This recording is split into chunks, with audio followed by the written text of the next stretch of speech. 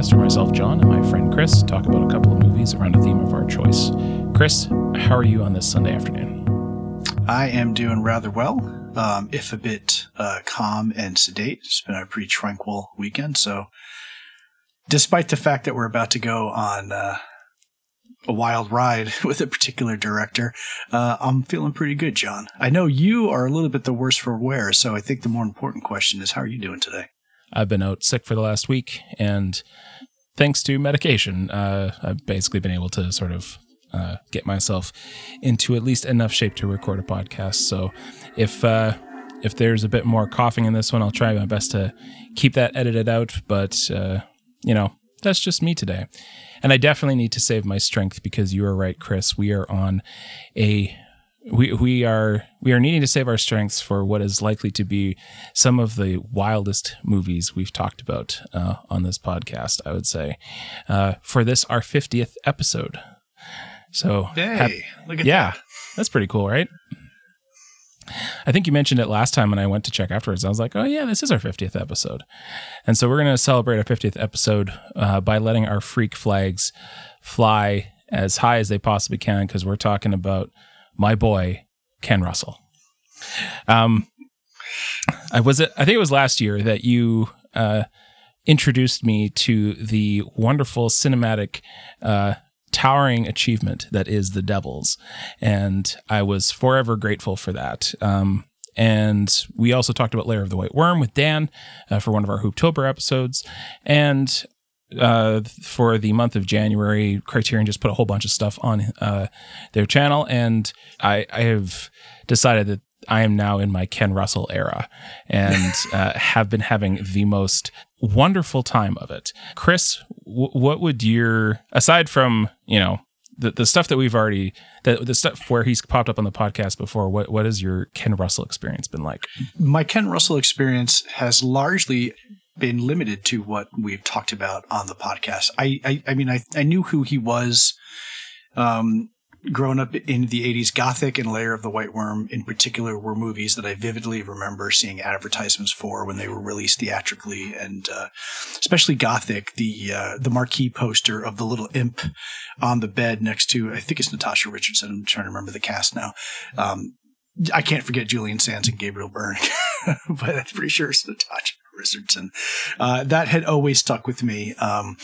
And I had seen those back then and largely was kind of repelled by it. I don't think my mind was ready to kind of be blown open by the Ken Russell aesthetic. So it's really kind of almost a similar journey to you. It's really been in the last year that I've kind of reopened myself, watched those films, watched The Devils. I had seen The Devils a few years ago, and then through various means had acquired a really nice high-def copy that I was able to share with you before Criterion eventually got their mitts on it. Shudder had it previously, so I was able to see it there. So that was really it. So it's going to be interesting. We're not going to talk about any of those films today. We're going to talk about a different set. One that I have known about forever and never watched, even though knowing my background, I probably should have. And one that is another one that, again, always was intrigued by the trailers and by the poster, and never had an opportunity to watch it until you had recommended it to me. So I'm happy that we're kind of taking this journey together, although I suspect you indulged in the Russell oeuvre much more than I did, because I was a little crazy this month. I did. But both of the movies we're talking about today, I think we're both fairly fond of. So it's not we don't need to spend too much time on it, but I thought that there is definitely a bottom of the barrel that you can scrape at with some of his stuff.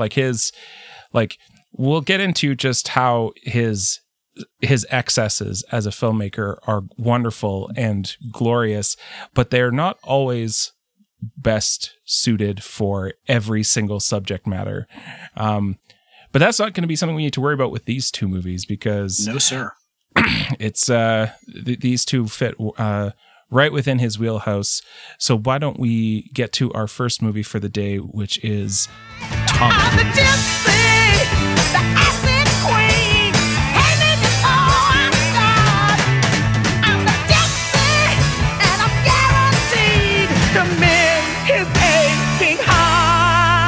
right, so first up, we're going with Tommy, Ken Russell's adaptation of the classic 1969 Who album about a deaf, dumb, and blind kid who sure plays a mean pinball. This is basically written and directed by Ken Russell with a huge helping hand by Pete Townsend, who contributed not only performance, he's in the movie, he also acts as the narrator in some portions, contributed a lot more music and extra pieces to kind of take the rock opera that was the album and actually translate it into something that I hesitate to call a cohesive story, although it is fairly cohesive. But for an album that has long been lauded as kind of like the quintessential rock opera, you would think that would translate very naturally to film, and it doesn't, because when you are actually viewing something, right, there are interstitial sequences that need to kind of connect the pieces together that you don't have to do on an album. So a lot going on here. First of all, let's talk about being star-studded for a freaky Ken Russell movie, and I think one of the things we got to talk about is as highfalutin and as popular in culture as the actual album and the Who and some of these participants are, let's be clear, this is very much a Ken Russell film. But it's a Ken Russell film that features Ann-Margret and Oliver Reed as the parents of Tommy. Roger Daltrey is Tommy, so there's a good translation there. But then this also has Eric Clapton, Elton John, the rest of the Who, Jack Nicholson. And I'm going to take a page from a quote that you said earlier, John, in our text, and Tina motherfucking Turner, which we will talk about deliciously when we talk about this film. Tina Turner is the acid queen. She is the acid queen, and she will tear your soul apart. So, in broad strokes, for anyone not familiar with either the rock opera or the film, the action has been kind of moved up from World War I to World War II, and it's about a couple who fall in love during wartime. The husband is shot down, I guess, behind enemy lines during World War II, leaving Ann-Margret and her unborn child to fend for themselves. She has that child and falls for kind of a shady, duplicitous, kind of Uncle Frank, they call him. He runs a beach holiday resort. They fall in love. Everything seems to be hunky-dory. He kind of gets along with young Tommy up until the husband comes back. Turns out he was just significantly scarred and burned. Returns home to find them in bed. A struggle ensues. He is murdered, and then the parents convince Tommy that you didn't see it, you didn't hear it, don't say nothing about it, which turns him deaf, dumb, and blind. So from there, we go on a wild journey where his only release is his amazing ability to play pinball. He becomes a messianic figure. And as is typical in Ken Russell films, when you have a messianic figure, ultimately they have a downfall. So that's already kind of a wild story in itself. Visually, this thing more than matches that wild story. But where I wanted to start kind of talking to you,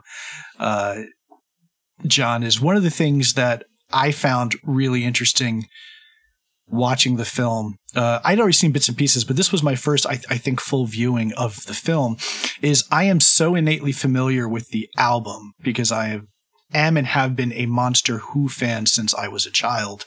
That part of the joy for me was kind of hearing all the differences, the new verses and lyrics that are put in, songs being reversed around. And then, of course, and we will probably talk about this in its successes and its failures, the fact that The Who doesn't perform all of it. The actors perform a lot of the vocals, some to varying degrees of success and some others that maybe don't quite hit it. So what I wanted to ask you before we jump into the movie proper was, what's your familiarity with the album and the original music and the basic concept? And then how did that, if at all, play into your viewing of the movie? I mean, I knew it existed. I knew the song Pinball Wizard. And that is the end of my thoughts. Okay. Because I have never, I mean, as a thing that exists, like, I mean, growing up, you'd hear a lot of The Who on classic rock stations and stuff. So like that, there is at least some basic familiarity with that. And of course, later when The Who became synonymous with, there's a new episode of CSI starting, that beyond that, I don't really, the Who is a blind spot for me for sure in my musical knowledge. So I remember, like, after watching the movie, going back to the Wikipedia page and like looking at the differences between album and film and just seeing an entire laundry list. It reminds, like, there's some parts of this that remind me of the similar journey between, the similar journey that Pink Floyd's The Wall has, where it's similar, like big rock opera gets translated to film. And then in the process of doing so, there's like a lot of changes that, like, if you had asked me to sort of talk more coherently about the differences between the album and the movie for The Wall, I could probably speak more on that. But here, just because of, being much less involved in the Who's music, is sort of a drawing a blank there. Though I did text my brother, who knows a lot more about the Who, and even he was like, "Yeah, I've never seen the movie." I was like, "Oh, interesting." Like he could probably, go nerd on Who stuff, and he was like, "Yeah, no, I never watched it." Yeah, so it's funny. The movie does it does very much with like very small changes. It still follows linearly kind of the plot of the album itself. But of course, when Ken Russell is involved, right, kind of all bets are off. And one of the things that I kept thinking about as I was watching and getting ready for this was when you first started to watch it, you texted me and said, is there something wrong with the audio for you? Because I'm not hearing, I'm seeing people speak, but I'm not hearing any voices. And since I had never seen the beginning, I had to go back and look and go, nope, this is the thing. This is how Ken Russell is going to do it. So if you're not as familiar with the album, you don't have those comparisons. Just tell me about your experience seeing a musical translated like this. From the Who's perspective of their participation in this adaptation of their own music into a movie, what I think I can say I like about it is that how much they are able to put themselves in the hands of other collaborators to make it a better picture, because the music is fine, and like, and in some cases exceeds that. Like it gets really good, but like I don't have an interest. Like I don't necessarily want to hear Pete Townsend sing Acid Queen, but everyone has the good sense to put Tina Turner and have her sing and perform that song, and it's amazing. Or having motherfucking Elton John in his big giant leg costume thing, sing Pinball Wizard with a whole room full of people. Like them giving up that sort of performances to it while it's still being their song, them being comfortable enough to allow other people to do it. And I mean, that extends to Roger Daltrey, who he is Tommy. The movie is about him, but he doesn't actually say or really do anything, given the nature of his character, until like a good chunk of the way through the movie. And then once it happens, then he starts being charismatic and does the Messiah thing or whatever. But there's a lot of movie where he's just sort of catatonic while other people are just doing insane shit all around him. And I think that kudos to them for having I don't know how they end up doing that, but that's not people with more egos, I think, would try to hog more of that spotlight for themselves, and they don't. Like, especially the other members of the Who have roles to play in the movie here and there, but they're not like, this is people in service of the project rather than, look at me, I'm the rock star, I'm going to show you all the cool things I can do. Yeah, I think that's a great point. And I think one of the coolest things about this adaptation, which, by the way, I'm going to just call out right now, I absolutely adored this movie. I had such a blast with it. But part of that is kind of the shock and astonishment of, wow, you let Ken Russell do this, and you let Ken Russell make a Ken Russell film, as opposed to making an adaptation of a rock opera, right? I mean, this is very much his film. When you have, you had said it to me as well in an earlier text. with one glaring exception, one of my favorite moments of the film is the Marilyn Monroe procession, and how Ken Russell is really, really kind of taking the things that he loves to talk about, skewering organized religion, skewering the things that we pay homage to, things that we pay our oblations to in our, daily lives, and just sticking a fork in it and twisting it. That whole sequence with the procession of Marilyn Monroes and the creepy masks and the statues and all of the crippled people. Apparently, Ken Russell is in the church as one of the people in a wheelchair as well. So if anyone knows what he looks like, you can see this film and try to spot him. But that's such a wild moment. It's definitely the moment where I texted you saying, like, this is clearly a Ken Russell movie. This is clearly a Ken Russell film. You could put this into The Devils and you wouldn't have to change anything. Yeah. Really not. I mean, there are crazy. There's a scene where Roger Daltrey goes into a steel robot Iron Maiden and has his blood similarly like extracted and pumped back in with other chemicals, and it's just mind blowing. Well, and that's the Acid Queen sequence, and so that's not so. Let's not belabor. Let's not lose the fact that Tina Turner, the Acid Queen, turns into a robot that then opens up, and he walks into the robot where he is injected with all the drugs, as you mentioned, which is itself wild, but also like she talks about, like, the line of the song is that you pay me up front, or however it goes, which means that this is also like sex. He is also like, this is also him losing his virginity to the robot Tina Turner Acid Queen, which is not a sentence that I have ever thought to say in my life. That is very true. Yeah. There's the Marilyn Monroe sequence, the Marilyn Monroe cult, that is great. There's the Acid Queen, which is great. There was the Pinball Wizard sequence is just a hoot and holler and good time. I wanted to also highlight the Anne Margaret song, where she is lounging about in her very nice the very nice white room and thinking about I think it's like beans and chocolate or something, and then at a certain point the room, it just explodes in a fountain of beans and chocolate, and she is just writhing around having the time of her life and just completely drenched while this room is destroyed around her. And I think it's pretty sure it's a dream sequence, but I remember thinking at that point in the movie, I was like, I have completely run out of ways to be shocked and surprised by this movie, and then watching her completely destroy a very nicely appointed room while she's just giddily rolling around in chocolate and beans. I was like, God damn you, Ken Russell. Yeah, but so what I'll say about that, and I want to go back to some of the other things, so maybe we can talk a little bit about the performances, because I think first and foremost, I think Anne Margaret is fantastic in this movie. I've always loved her in other things, but she's so good in this. But that scene in particular, it's one of those times where, and he does it more often than you would think, like people tend to equate Ken Russell with excess. And I'm just going to do this excessive thing that's bizarre.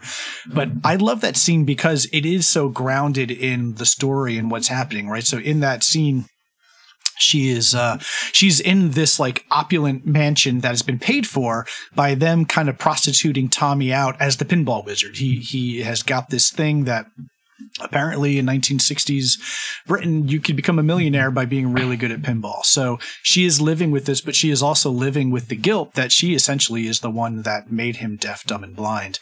So she is reminded of that in her drunken state and is constantly trying to not think about it because he's on television. So she is frantically flicking the channels to find something else, and she sees a laundry detergent commercial, and she sees a commercial for chocolate, and she sees a commercial for baked beans, which is a great callback to a previous Who album called The Who Sell Out, the album cover of which is Roger Daltrey sitting in a bathtub of baked beans. And then kind of as she struggles to not confront what she's done to her son, that's when that television explodes, and now she is awash in forgetfulness, which you could equate to. She's now completely obliterated because she threw a champagne bottle or, whatever other things she had done to kind of numb the realization of her actual actions. I think it's a great sequence. And I think where where they really bite into their performances, that's where you have greatness. I think Roger Daltrey is fantastic. And one of the things that I could not get away from as I was watching Roger Daltrey, who clearly, when you look at The Who, there are two people that are really charismatic, and they're the two people who have like actual roles in the film, because Keith Moon plays Uncle Ernie, who is disgusting in the film, but you can't help but see the glint of mischief in every scene that he's in, and he carries that forward. Both of them are fantastic. Roger Daltrey, literally in 1975, looked like a god, like unbelievable when they put him up as a Jesus figure, and you see this like immaculately sculpted body. It is almost disarming to watch. Other performances don't work. I want to I definitely want to shout out Roger Daltrey just briefly as being like, yeah, I would 100% buy what he's doing in this movie. Once he's like, I'd never been a Who guy, but I'd look at him and go, yeah, I could see why you made it famous. Yeah, I'm pretty sure that I could see a bunch of people cultishly following him up a mountain, right? I wish everyone else came off, with a few exceptions. I think we need to devote like a whole thing to Tina Turner. For someone who grew up on The Who, I'm fine with most of the performances. Some I'm not. Tina Turner's Acid Queen is the only one where I would say, oh, that's better than what's on the actual album. Oh my God, does she give like everything to the brief time that, and she's on very briefly. She's on for one song. I think Elton John also does really, really well. Not as good as Tina Turner. Almost no one can be as good as Tina Turner, but he does really well. Unfortunately, dear God, Eric Clapton is terrible in this movie. He sounds terrible. He has no expression on his face. And the one kind of grievous mistake I'll give to Ken Russell is he made it infinitely worse, because Eric Clapton sings most of that song during the processional, and then one verse is sung by Arthur Brown. Arthur Brown was a psychedelic kind of blues rock singer in the late 60s, never as prominent as anybody else, but he's the other priest, and he takes that one verse at the end, and he is so electrifyingly good that it makes Eric Clapton look even worse in comparison. That was such a mistake. Well, especially since that's in the Marilyn Monroe cult sequence, which is like itself is so like everything is firing on all cylinders. Everything is just popping off like crazy. And then you have like, I go up about 3/4 of the way through that sequence before I was like, I think that's Eric Clapton.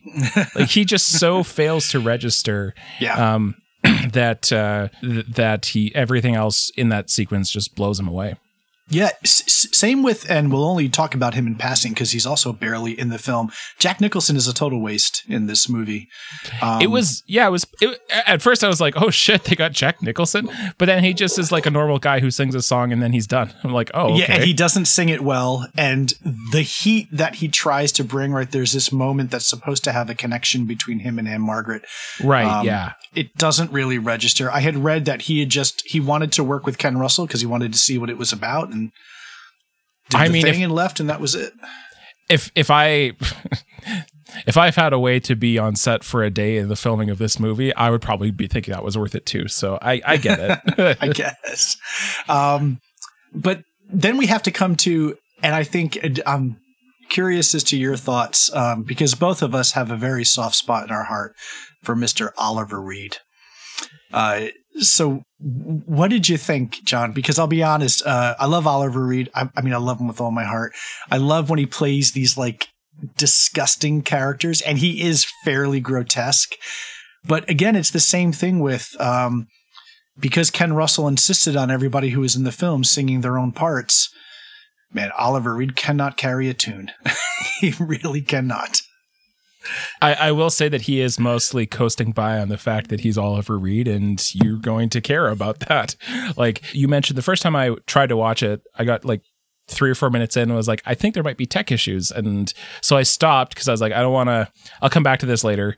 But when I actually watched it for real, that song that they added, the holiday camp song to introduce Oliver Reed and all that stuff. When I first, because the absolute first sequence is of course with the fighter pilot. That was like fascinating and cool. And it had the dancing girls with the gas masks with on. The gas masks, yeah. For no reason. It's just they're there. And I'm like, immediately a Ken Russell film reveals itself. But then the holiday song where it cuts to afterwards is this, like, he looks like he's trying to like Oliver Reed in that opening scene looks like he's trying to audition for like a Grease performance, but like 20 or 30 years too old to be in a Grease musical. Like, it just looks so weird. And it's a fairly like toned down, like it's not a song to like reach for the heavens or the heights of whatever we're going to experience on this. But I was so thrown off because I was like, this is Oliver Reed. This is Oliver Reed who's been in The Devils. Like, I am expecting just like absolute carnage from this man. And he comes out in this first song and I'm just like, man, this is kind of underwhelming. And it turns out it's just like ends up being like, well, no, you got to, this is just introduction to get to the more interesting stuff later. And then once the thrust of the, plot kicks in and everyone's sort of doing their stuff and they're around, but they're not really like, I think as a supporting player, once the focus gets off of him, it's fine because he's just a player and sort of doing the vision and stuff. But yeah, this is certainly not the central star-making performance that, he gives in other Ken Russell, in his other big Ken Russell movie. Or in other performances. I mean, this is not the Oliver Reed of the Hammer films, where he's so incredibly sexy and just virile. It's not the Oliver Reed of the Three Musketeers or even the Brood I was thinking of. Like, maybe it's a little close in terms of look to the Brood, but he's just like a slimy, lecherous kind of heel in this film. And it kind of squanders him a little bit, unfortunately. But I think to your point, when the focus kind of goes to where it needs to be toward Tommy and Daltrey and him kind of coming out of his fugue state and accepting this and then becoming this messianic figure to all of these counterculture kids is kind of a delight. And it's kind of, this is probably, at least to the films I've seen, one of the least kind of like intense Ken Russell films. Like, there's not any of the blood and guts and raping, pillaging stuff that you see in some of his other films. Although there is a great gravestone that looks like a huge cock with wings that they have in the very beginning.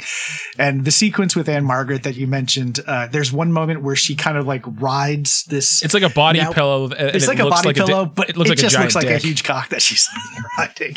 And she's so good in that part. But when it gets to the end, probably my favorite kind of culty Ken Russell moment is at the end. He's on top of all these pinballs, and the cult of the counterculture, the greasers and the Hells Angels and the nerds and the disabled people are all coming to him saying like, we don't get it. Like, what are we supposed to do? This is like, how do you follow us? And his advice to them is to deaf, dumb, and blind themselves, to kind of numb themselves to what, like, you want to be like me, then shut out all of the noise that is, making you guys the way they are. And it just cuts to everyone putting these like shades and these corks and then these plugs in their ears and then shoving a cork in their mouth in like the most S&M bondage fetishistic way. That is, when I watch it, knowing some of the other Ken Russell films, it just made me laugh out loud that he was basically making everybody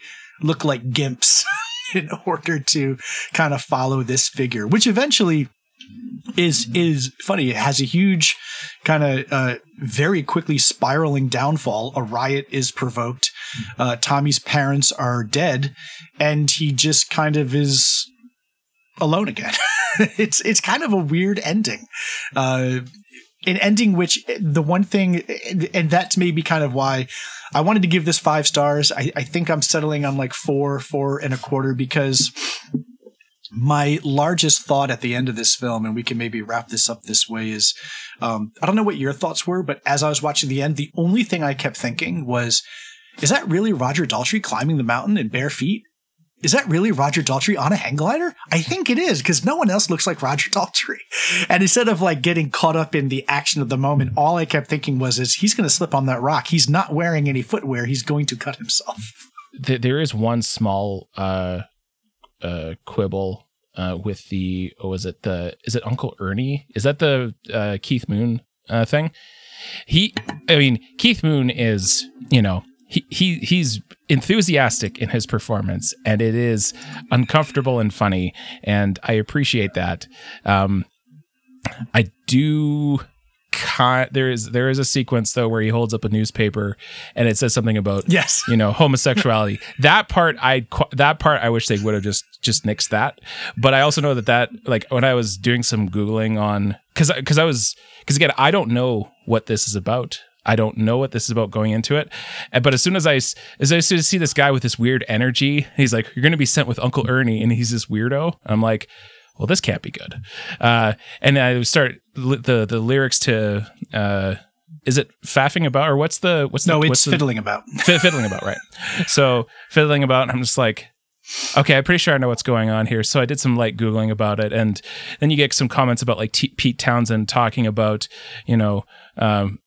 basically conflating pedophilia with homosexuality. And I was just like, oh, and especially given Pete Townsend's personal history, I was just like, oh dear God. That was the one moment where I was like, that would be the part I would just sort of like cut out of the movie just to have it be this, if not like perfectly pulled off story, then just make it just the tiniest bit better. That was my other weird moment with the movie that I otherwise loved because it's great. It's an interesting section of the movie, and it's actually one surprisingly more restrained than you would think Ken Russell would do, because he does. I mean, that is a part of the album. It is a part of the film as well, but Russell kind of wisely blacks out and goes to black for like a large section and just uses really weird audio. That's actually a really good point of being like, given how much excess and how much we see in a Ken Russell movie, how in this one sequence, it does mostly go by off of like mostly metaphor. And you just have to be paying enough attention to go, oh, that's what this is about. Okay. The other thing that I'll just note is the scene that you talked about in general with the newspaper. Again, this is where my brain kept going. It looked like he almost caught fire when he lights the newspaper up. And that's the thing about Ken Russell. Like, I'm pretty sure Ken Russell was just like, look, you're going to hold the newspaper. I'm going to light it on fire. Just, before it burns your face off, just push it apart and it'll be fine. And there is a moment where they cut, and it looks like they cut because Keith Moon is literally about to be set aflame. So they had to cut to make it at least kind of safe that he doesn't hurt himself. And I love that about Ken Russell. I love that about these films where you definitely feel, even through all of the artifice, there are these just little things that he does that makes it feel dangerous even when it's not supposed to be dangerous. And I do love it for that. Absolutely. Well, if all of that sounded like that was perhaps too much excess, too much cinematic spectacle, why don't we turn our attention towards our second movie, which is perhaps the tiniest bit more restrained, which is Altered States.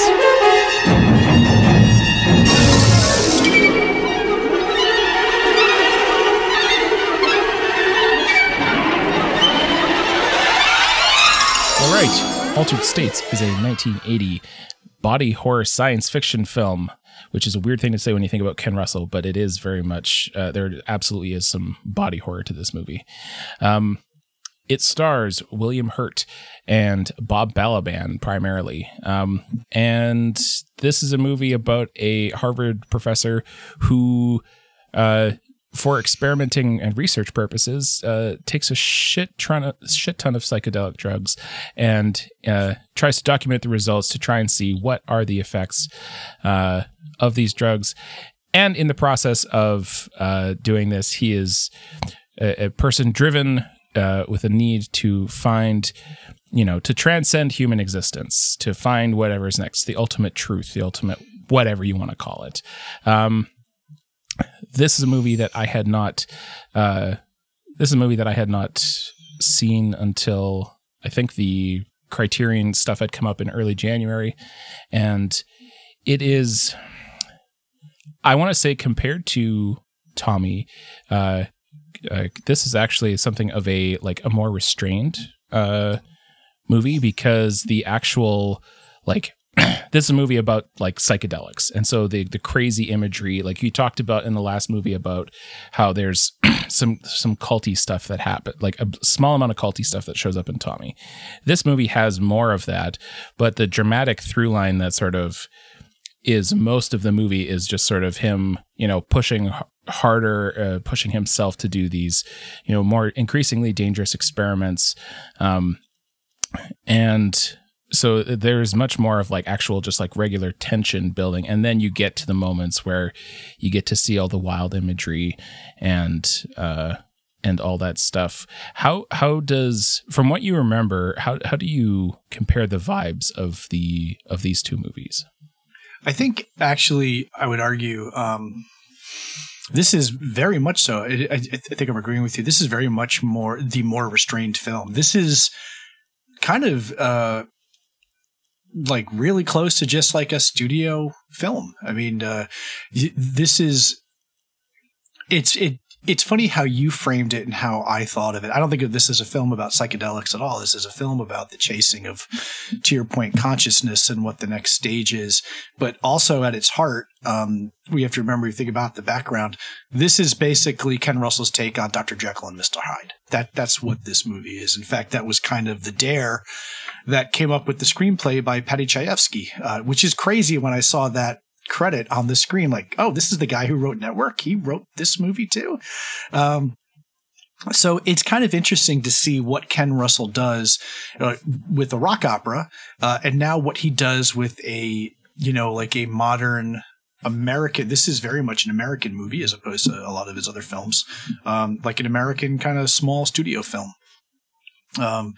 And to that, I do really like it. I think the messianic stuff is really toned down. There is a sequence that is batshit crazy, way more crazy than anything I think in Tommy. But aside from that one scene, everything else seems to follow fairly well to the tenets of what's happening in the film. So I give it a lot of credit for that, and that Ken Russell was kind of able to work within the system, create some real moments of tension and fear. I wouldn't call this a horror movie, but there are some tense, scary moments. It's more it's kind of science fiction gone awry. Our man, William Hurt, that we adored so much in Body Heat. This is his debut film. He's just which as is sweaty, insane. just as sweaty and naked in this film as he is in Body Heat.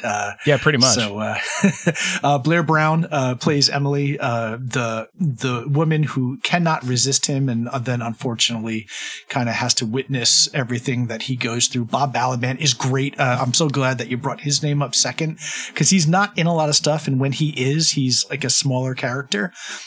He's great in this. Drew Barrymore is in this for maybe 30 seconds. It's also, I technically also her film debut as well, even though it's only for all of 2 lines or whatever. But as I go back to it, and I watched this maybe about 3.5-4 weeks ago. I didn't get a chance to rewatch it. I'm still struggling to remember what it is he's actually searching for. So he's a brilliant scientist. He's got access to a sensory deprivation tank, and he's using that and various drugs in sort of a combination to trigger different realities and states of consciousness, to understand if those different states of consciousness are just kind of his brain processing things, which is, I think, how we always take it, or is he actually finding these other realities? And I think that's where it lends itself to its most Ken Russell moments. But I think everything else, and tell me if you agree, John, I think everything else is, I don't want to say standard, but it feels less like Ken Russell reveling in his excess and more Ken Russell kind of channeling in to try to, as much as he is able to, stay within the guardrails of the studio system. Even when it gets down to a prehistoric hominid, being chased by dogs and jumping up and down across the neighborhood. That to me feels like Ken Russell working within the confines of the studio, as opposed to the psychedelic tripping sequence, which is quite possibly as bug nuts as anything he's ever done. And I am shocked got into a studio film like this. Yeah, it really, like, if Tommy is like all bombast all the time, then Altered States is much more of a like surgically precise moments of complete insanity, in a way that I think is probably going to be more appealing to, people who aren't just on board for the Ken Russell madness, I would assume. What's interesting to me, even just sort of reading the sort of Cole's Notes, like, history of how, like, Paddy Chayefsky, like, fought with Russell so much that he had him banned from the set, and he took his name off the movie because he was, messing with all of my wonderful script. But you're right. I almost feel like the two, like, this almost feels like an amalgamation of, Chayefsky's dialogue and like the way that Chayefsky sets up the movie, combined with the, Russell's instincts in those moments where all hell breaks loose, in a way that isn't, like, I don't know if you'd get that in other Ken Russell movies, for better or worse, but I think it actually works very well here in a way that when things pop off, they really pop off, but otherwise you're just watching, you're watching a drama. And actually that reminds me a bit of, like, the first time I watched The Exorcist, after years of hearing how insane it was, and then actually watching how most of it is like just this very reasonable drama about a woman who goes through every reasonable measure to try and have her sick kid looked at, and exhausting every possible option. I'm like, that's mostly what this movie is. And then you get the wild shit later. But I think Altered States has a similar ratio, I guess, of normal to wild things. Yeah, and I think some of that credit, I mean, I read too about all the arguments on set and Chayefsky taking his name off, but I think a lot of that is a credit to him, that this film is, as much as it is preoccupied with ideas, and it takes the time to sit and discuss those ideas, as opposed to being just a constant barrage of visual stimuli that make you go crazy. I really do appreciate for that. I had such a good time with this movie. It was, despite everything we're saying about, like, that focus on that, when it's entertaining, it is wildly entertaining. The scenes where William Hurt kind of regresses into the prehistoric being, he turns into Monkey Man. Yeah, he turns into Monkey Man. And so two things there. So one, if there is a hidden star of this movie, holy shit, the makeup by Dick Smith is unbelievable. The bladder effects and the pulsing of the skin, and then just the final physical transformation is astounding. Now, it's not William Hurt. I think they said like a young gymnast or something played the Monkey Man. We'll just call it that. That's a horrible way to frame it, but that's who it was. I mean, they literally describe it as devolving into, like, or regressing into, like, a previous, like a different life form. Like, yeah, well, like an earlier version. But what I love is, before you get kind of the full Monty of the creature, and it's great. There's a whole chase sequence. He's attacked by dogs. It's not like, Dick Smith is so good. You did not need to keep this thing in the shadows. It looked tremendous in every scene it's in, and the physical prowess of the performer, whose name I don't remember. But I mean, this person's leaping over fences and, like, scrambling up, like, parkour style up buildings and stuff like that. It's phenomenal. But the thing that I love that Ken Russell does is to lead up to that, there are these things that don't involve really almost effects at all. We do have, like William Hurt's arms, like, they have bladders that, start to pulse and throb, which look fantastic. But there's a great moment where, when he first gets pulled out, he's, like, spitting up blood. and he's talking, but he's like making these guttural clicks and stuff like that. And they're trying to figure out what he's saying, and he gets a piece of paper, and he's like something like, he has, now that he's returned to human, not all of his body has re-evolved yet, and he's asking them to do x-rays of his throat and his chest, and they do, and they find that like he has the bone structure of a prehistoric early man, and that's what's causing him to be able to talk like that. And then eventually it kind of resolves itself and he goes back to normal. But it's those little things like that I love, that make the lead up to the final transformation so exquisite. Because I think there's another scene where like he looks down and he's got really hairy feet, and then that goes away, and then there's another section where there's hair sprouting. I love the piecemeal kind of hints and clues as to what's happening before it finally happens.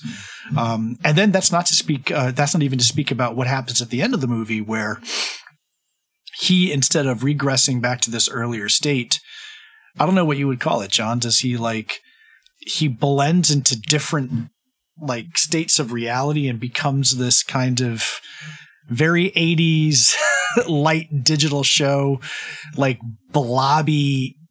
If you know the film Basket Case by Frank Henenlotter, he looks like that, kind of grown to 6 feet tall.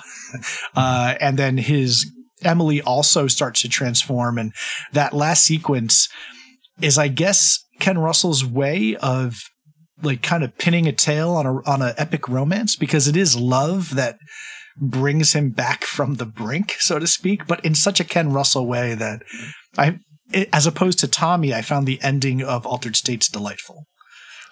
Well, when second wave feminists talk about how, you know, the men get to go off and transcend and have wonderful ideas, and it's the women at home who concerned about domestic concerns, I'm pretty sure they don't have Ken Russell's Altered States in mind. But that is something I had a thought of, which is like, yeah, of course it's the woman who has to bring the man back from evolving into a new state of being. You mentioned the one shot where he's having a shower of like his feet getting hairy and like turning into hands for a second, and then they're not there. That comes after his adventures where other people have seen, right? Which to me, I kind of think is interesting, because this movie could exist on a level of, is this in his, like the movie does have on a basic level a concern with, is this in his head or is it real? But you would think that after you pull the pin out of the grenade of he turns into a monkey man and terrorizes the zoo and eats a sheep, that is a like, no, this is real. But then he has that freak out moment where he thinks he sees it afterwards, where it's like, well, he's still not fully, like the movie doesn't give you necessarily a conclusive, satisfying answer to that. It actually still keeps like small, like in small bits, like pulling the rug out from under you, where he's still having hallucinations, even after verifiable things have happened. And of course, the final sequence isn't brought on, like in the hallway of their house, isn't brought on by another session in the tank or anything. He just, you know, he's recovered from his Monkey Man adventures, and then just, you know, the blob thing happens. And when his wife goes to get him, or she was the one who had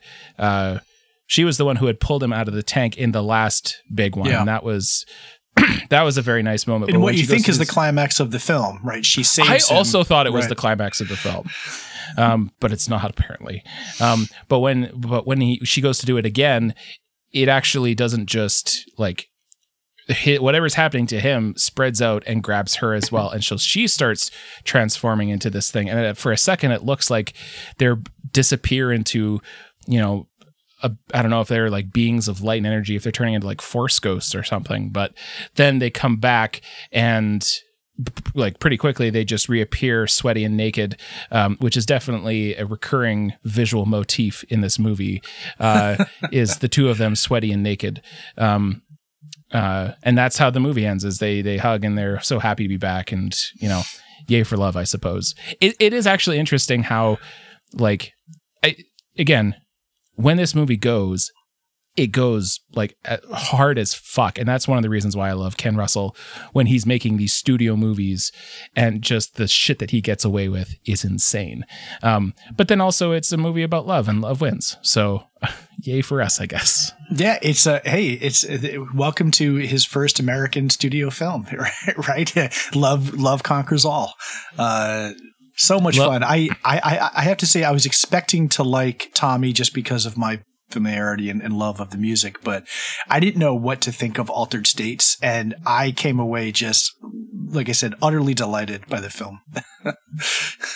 Yeah, I think that if I was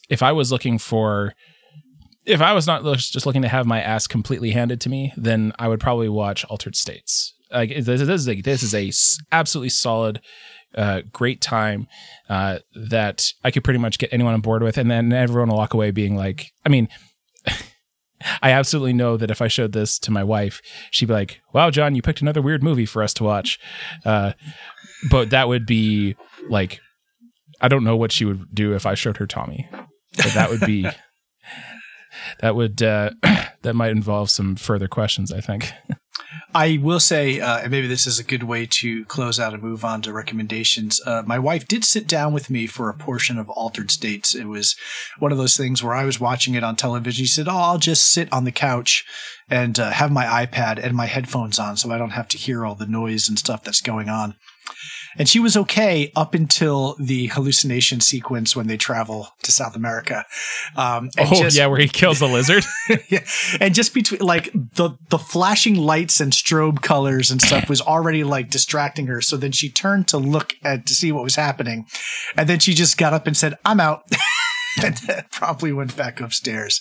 That being said, I still say if you're not familiar with the work of Ken Russell, this might be still a good place to start, because you get a little bit of everything, but it's housed in the framework of something more conventional. Yeah. And I don't mean that as a negative. No, I guess that's I Altered think States. Yeah, no, that for sure. Like if you want, like, I think for us to be able to have a conversation about this, we need to, focus on the tangible things that we can actually talk about, the plot, the acting, the effects, that kind of stuff. But you also just get images this movie is completely replete with images that are inexplicable. You have people hung up on crosses with like goat heads that have multiple eyes. You have visions of hell with like dozens upon dozens of writhing naked bodies. You have, and these are like the most coherent, identifiable images in the movie. There's shit that gets way weirder than this. And in order to watch it, you'll just have to go and watch Altered States for yourself. All right, so why don't we move on to our next section, film recommendations. John, I mentioned earlier, it was kind of a crazy month for me, so I didn't get a chance to really dive into the filmography of our choice like I like to. I know that is not the case for you. You have been on quite a journey with Ken Russell. So if you've got a couple recommendations for where I should go next in my search for this madman, lay it on me. Absolutely. And I think the two that, aside from, I've recommended The Devils in a previous episode, and obviously the two we've talked about here are probably the top. From there, Lair of the White Worm, we talked about on the podcast with Dan, so that's already covered there. From the stuff that we haven't already sort of discussed in at least some capacity on this podcast, the two that struck me the most were Gothic, which I actually think you have seen. I've reviewed it last year for Hooptober. Yeah, it again. Just Ken Russell madness is all you really need to know. Of course, it does have Gabriel Byrne, Natasha Richardson. It's got itself a good cast and is pseudofiably bonkers for the occasion. And I also really liked his biopic of Mahler, starring Robert Powell, who actually plays the fighter pilot from the beginning of Tommy. He takes the lead in this one, mostly because most biopics that I know don't involve a dream sequence that is supposed to represent someone's conversion from Judaism to Christianity by way of a bunch of Nazi symbols, and a woman dressed in a Nazi uniform with things on fire. So it is because he does a lot of like artist movies about the life of artists and stuff, and certainly this one does not lack in things to sort of fry your brain at the mere sight of. So those were the two that I thought. I mean, I had a blast watching. I'd say like 95% of all of it, but those are the two that I liked the most. Duly noted that. So, having already seen Gothic, I will immediately put Mahler on my to watch list and get right on it. At the very least, I just want to hear your reaction to that one scene and see how it goes. If nothing else, I will relay that to you. Absolutely.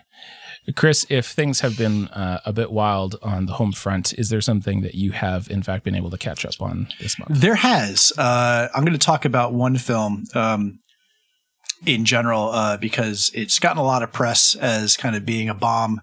So I want to take that apart for just a quick second. I had very little to no expectations going into this film. My fondness for the Marvel Cinematic Universe has kind of waned over the past year. There's been nothing that has really resonated with me.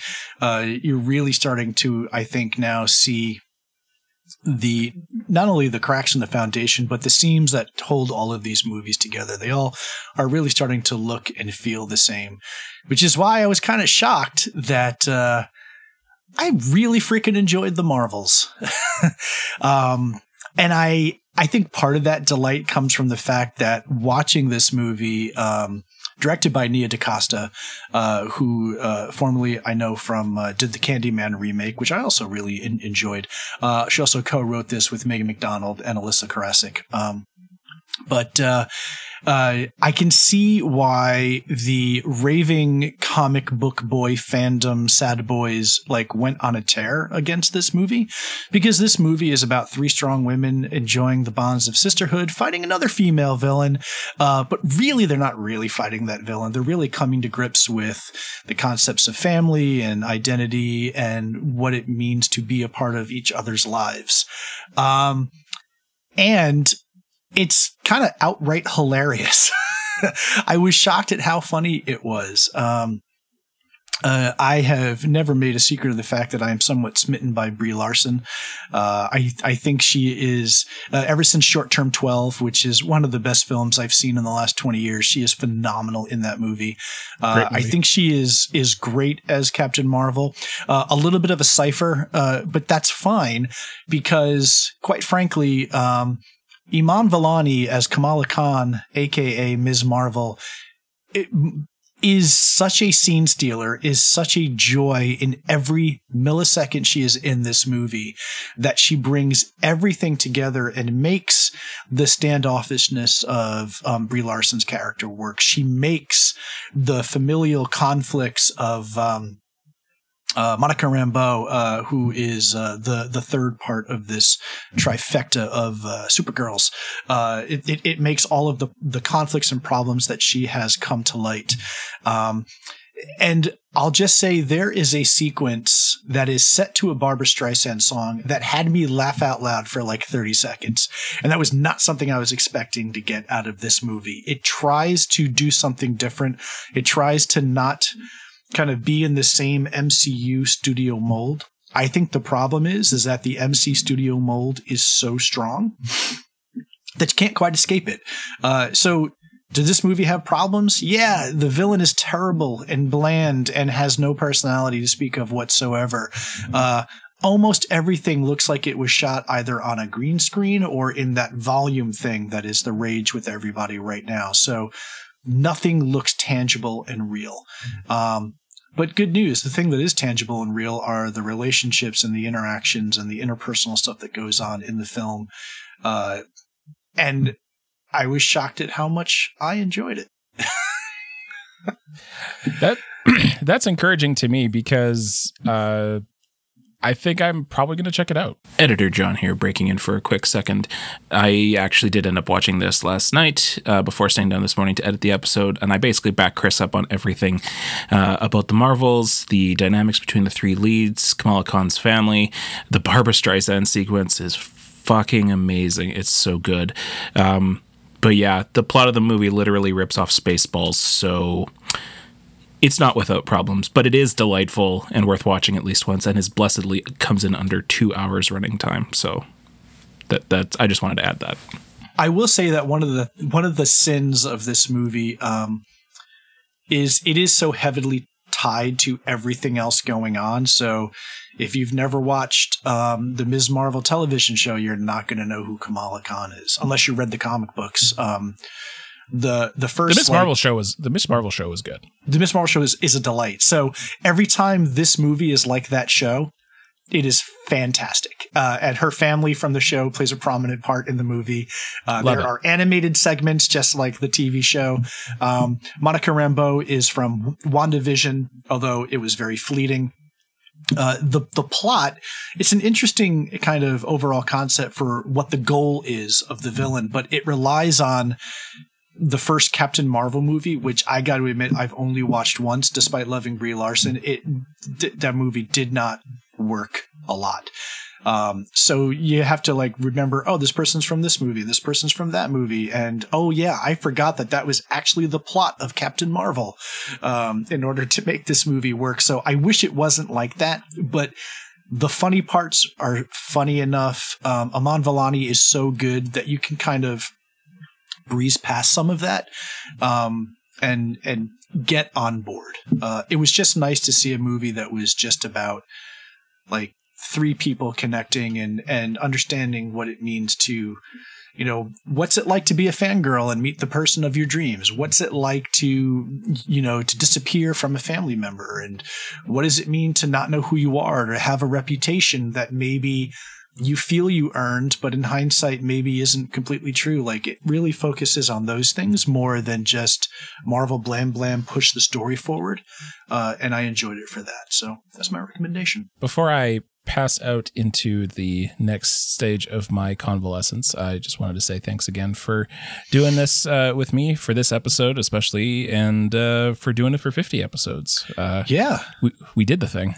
Had I known, I would have brought a little cupcake and a candle to blow out. We hit a milestone. And we should add, it might be because you're sick and my brain is addled. Part of the reason why I have not caught up on the filmography of Ken Russell is because we are catching up on another filmography, John, which by the time this comes out, I think we will have 3 posts in the can, and that is the filmography of Akira Kurosawa.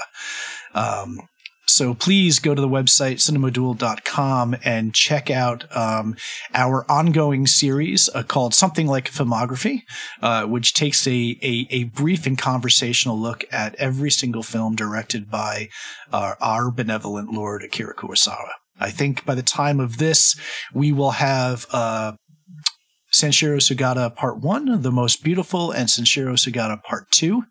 And we are actively working on, for the next one coming at the end of February, The Men Who Tread on the Tiger's Tail. So it's been a great run. I've really been enjoying doing that with you, John. So you can check that out and expect 2 every single month as we go through the man's filmography. Absolutely. It has been a blast doing those. And I feel like, especially with the ones that we're just doing now and sort of leaning into, that we are about to really start to hit the gas with Kurosawa in the next little bit. So I'm very excited for our next batch of films. Me too. Before we hit the Titanic masterpieces, he's even Men Who Tread on the Tiger's Tail. I feel like a change where I can feel the movie's getting better. And so I'm excited for that rise to continue until we, hit the all-time classics and all that stuff. So I'm very excited. Yeah, I think what we may have to do, I'll call it out now, don't hold us to it, but maybe after we get, maybe we'll do checkpoints on the podcast. a couple times a year just to be like, hey, this is where we are, like any thoughts that we want to vocalize. So we'll think about that, and maybe you'll hear that on an episode forthcoming. Yeah, we'll figure it out. Clearly, we put a lot of thought into this 50th episode thing. Yeah. So, all right. Well, Chris, you take care of yourself. To everyone listening, thank you so much for listening. Take care of yourselves, and we will see everyone next time. Everyone be well, be safe. Bye.